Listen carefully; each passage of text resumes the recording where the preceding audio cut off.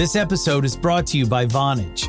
With Vonage Video API, your developers can easily create custom video experiences tailored to your business. Enhance every conversation with live video, whether it's delivering faster tech support, improving customer service, or enabling interactive meetings and events. Unlock the true video potential of your business. Discover how at Vonage.com. Since it launched, Netflix has struck gold over and over again. First, it changed the entire world of movie rentals with its DVD subscription service. Then, it invented binge watching.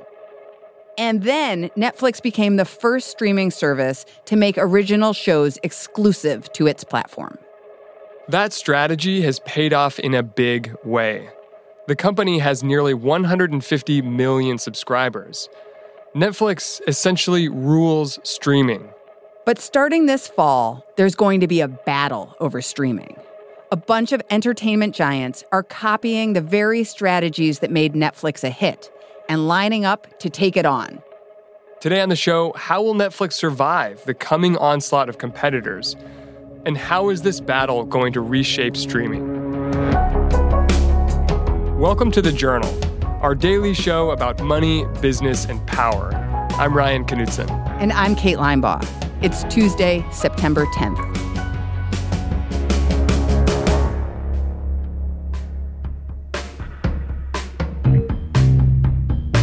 The thing that made Netflix so popular with viewers is also the thing that eventually made it enemies. It let anyone stream the old shows that they used to get from cable, shows like NBC's Parks and Rec or ABC's Grey's Anatomy. When Netflix started streaming, this was the service they offered. The same shows you love, but in a bingeable format. At the time, the big entertainment companies that made the shows, like Disney and NBC, were game to license them to Netflix. It was an easy way to get more cash. And Netflix wasn't exactly a competitor, just a kind of secondary platform to distribute their shows. Things really started to change when Netflix made its first attempt at creating original content. One of the first things they did, Joe Flint covers media and entertainment, was make a new season of Arrested Development, which was a big cult hit for the Fox network. There's $250,000 lining the walls of the banana stand. Why didn't you tell me that? How much clearer can I say? There's always money in the banana stand! Netflix also made their first real big splash when they struck the deal for House of Cards, with Kevin Spacey starring in it. In these early days of original content at Netflix, the company was just a small player. And to get into the game of making original television shows, it had to take big gambles, like with House of Cards. To get that show, Netflix had to outbid HBO and other suitors, and they had to commit to doing 2 seasons of it, because people weren't yet convinced that people would watch original shows on Netflix. The industry was still a little wary. So the attitude was, we'll do business with you, but we're going to ask for more money and bigger commitments from you if we're going to take this chance on this startup service. House of Cards, of course, became a big success, and that led to Orange is the New Black, which became an even bigger success. And Netflix showed that indeed, they can make original programming that can capture the cultural zeitgeist. It's clear that some of the new Netflix shows were tapping into a vein. It was so clear, in fact, that Netflix had tapped into something, that other tech companies wanted to tap into it too. By 2013, the gold rush for streaming services to develop their own content was on. In the last several years, Hulu made its own mark in original shows with things like The Handmaid's Tale. At the same time, we saw Amazon sort of borrow a page from Netflix and become a deliverer of theatrical movies, older TV shows, and then it too began to invest in original content, shows like The Man in the High Castle. Transparent seemed like a big show that kind of was Amazon's breakout. Is that right? The reality is their biggest show for a lot of years has been the police drama Bosch. I believe you find the justice you can in this life. Not the next one. Which does very well for them, but it doesn't get the same level of attention because its content is not controversial or, something within the cultural zeitgeist. But certainly Transparent put Amazon on the map in terms of a place that would take creative risks and could win awards. These hit shows drew subscribers to Netflix, Hulu, and Amazon. And that started to become a real threat to the entertainment companies. If you had to pinpoint one moment, it was probably sometime in 2015. There was a collapse across media stocks. Amal Sharma runs media coverage for the Wall Street Journal. And he says, around that time, entertainment companies started to notice that more and more customers were dropping their cable subscriptions. Most entertainment companies and cable companies realized this cord-cutting thing that was fueled largely by Netflix. I mean, they were the biggest culprit, that it was serious. And it was really hurting their companies. It was hurting them on Wall Street. It was hurting them in their earnings. And that was because they were losing subscribers. People were cutting the cord. They were going to streaming services, Netflix, also Amazon, and to a lesser extent at that point, Hulu. The combined effect was that whether you were ESPN or TNT or MTV, you were getting pummeled. And so suddenly it went from these guys, Netflix, are great to sell our stuff to, sell our old programming to, our old libraries to. We'll get some extra money. It'll help us grow. And they won't really hurt us because they're just these new guys. It went to, wait a minute, okay, we got to, not only do we have to review whether or not we're going to keep selling them stuff, but whatever they're doing, we probably have to have a strategy to do something more like that. Here's Joe again. They started to become a little more careful about just how many shows they're going to sell to Netflix, to Amazon. They began to keep shows for themselves, for their own online platforms. Earlier this year, NBC announced it's pulling The Office from Netflix. And Warner Brothers is doing the same thing with Friends. Those are two of Netflix's most watched shows. But the biggest move of all is one that comes in just a couple of months. This is important. Disney's going all in on streaming.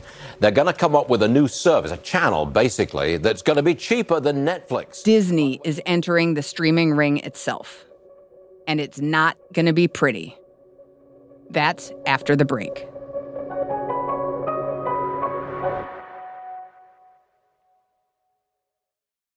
This episode is brought to you by Natrol. Natrol is America's #1 drug-free sleep aid brand, helping you fall asleep faster and stay asleep longer. Natrol melatonin gummies are made with clean ingredients, like 99% pure melatonin, to work with your sleep cycle, helping you sleep better, making the next day your best day. Natrol. Sleep tonight, live tomorrow. Shop now at natrol.com. This product helps with occasional sleeplessness. These statements have not been evaluated by the FDA. This product is not intended to diagnose, treat, cure, or prevent diseases.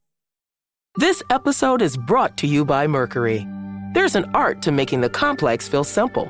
Everything should be in sync so that even the smallest part serves a bigger purpose. Simplicity can transform your business operations. That's why Mercury powers your financial workflows from the bank account, giving ambitious companies like yours the precision, control, and focus they need to perform at their best. Apply in minutes at Mercury.com.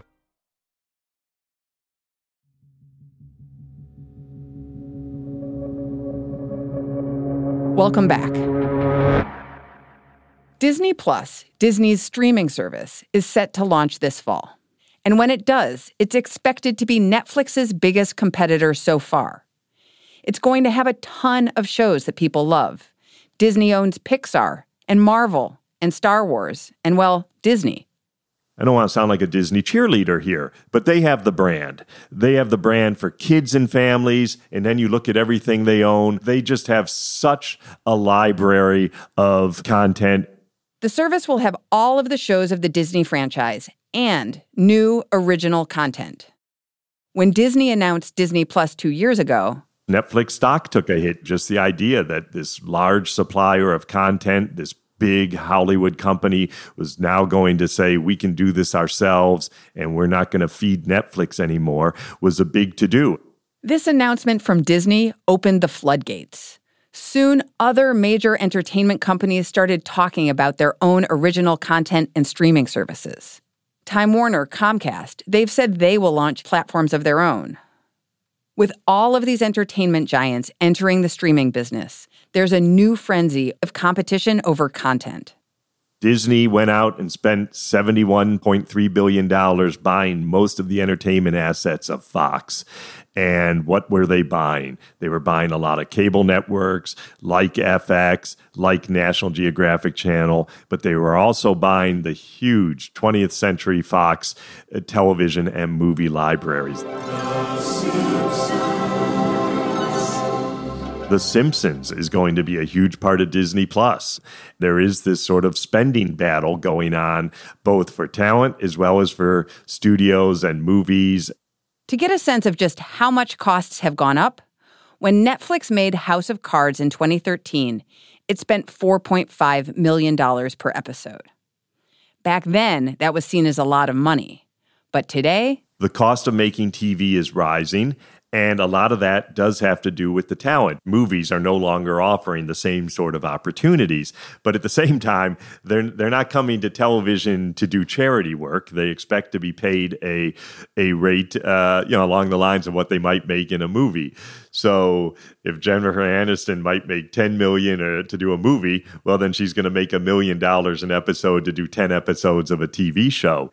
And then we're seeing some of these new shows that are going to have a lot of special effects, Game of Thrones type stuff that are going to cost, north of $10 or $15 million an episode. Disney's Marvel shows that they're making are expected to run in that ballpark. And Amazon spent $250 million on a Lord of the Rings series?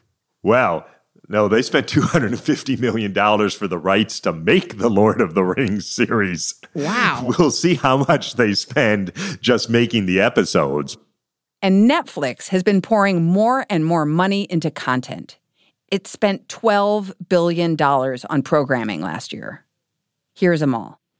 This is still Netflix's game to lose. They are so far ahead of the rest of the pack. Right now, you have Netflix standing in the center of the ring, and you have a bunch of other wrestlers coming in, putting on their uniforms, and they're ready to jump in, but they're just kind of getting ready and they're pumping themselves up, but they haven't actually gotten into the ring yet. And I think it's important to remember all this drama that we're seeing with new services that are coming your way from Apple and Disney and Comcast and so forth. They're not here yet. They're coming. Netflix sees the threat coming. It's going to be a major change for the company when all of this competition arrives, but we haven't arrived at the fight yet. That's just around the corner. And what weapons does Netflix have to fight with? Well, one of their big weapons is having thrown so much spaghetti at the wall, and they have so many relationships with talent to produce shows and movies that they're going to have less reliance, at least in their view, in the sort of optimistic case here, on all the stuff Hollywood used to make for them. That's part of the reason they've invested so much money in original programming in the last few years, because they know that they can't rely on having all this popular programming made by other companies forever. The other thing is, there's a huge first mover advantage to being one of the companies that's already signed up a cord cutter. There's a study that said that people who cut the cord will probably spend up to $38 on streaming services collectively.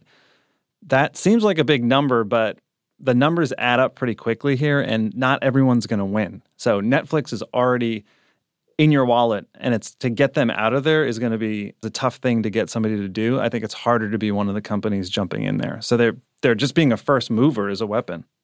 Netflix may have the advantage, but last quarter, the company saw its first drop in U.S. subscribers in nearly a decade. And now Disney's aggressively signing up fans ahead of the launch of its streaming service, and it's priced it at just $6.99. That's way cheaper than Netflix, and it kind of has changed the entire equation of how people are thinking about all these streaming services. Suddenly, if you're going to get something that gives you Star Wars movies and Marvel and new shows that star these movie stars, and that's $6.99, it's very hard for somebody to come in with like a $16 service, which is the price that AT&T had been debating. So it really kind of scrambled the board and made everybody think a little bit differently. And what does price competition mean for Netflix? For the first time, Netflix is going to look more expensive than somebody. I mean, for years, Netflix was able to say, we're $9, or even when they raised their price, we're $10, and look at your cable bill. You're paying so much. Just cut your cord, and this is like the affordable way to get your entertainment. I think now they're going to have a lot more pressure on them to not raise the price, or it's going to be a different equation when they raise it, and they're going up against these people that are already much cheaper. So it's going to be difficult, I think, for them to keep raising the price the way they did. And if they do, they're going to have to make a pretty good case to consumers about it. There are two questions that will be answered as the streaming battle shakes out. One is, how will this work out for consumers?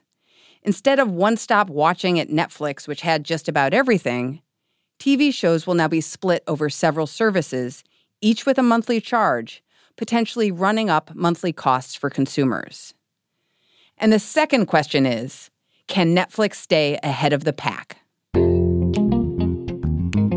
Netflix showed all these giant entertainment companies that there was a way to deliver entertainment on the internet, and people were not going to need cable. And now all these other companies have one thing that Netflix doesn't, which is a history in this business with lots of programming that they've made over the years. So they can get into this business, and, I guess Netflix sort of taught them a little bit of how to do it. The real question is, did the entertainment companies just learn too late? And if you're Netflix, you're hoping they figured it out too late. Today, the streaming wars got even hotter. At its annual showcase, Apple previewed new shows and shared new details about its own streaming service, Apple TV+. At just $4.99, that service will cost even less than Disney's. We reached out to Netflix about all of this new competition and how it affects its business. A spokesperson said that Netflix welcomes the new competitors because in this booming streaming economy, there will be enough room for everyone to grow.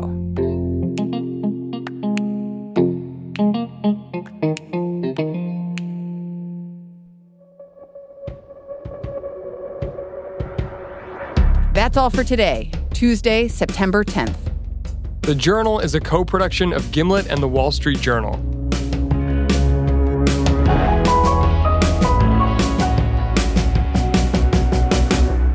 Thanks for listening. We'll see you tomorrow.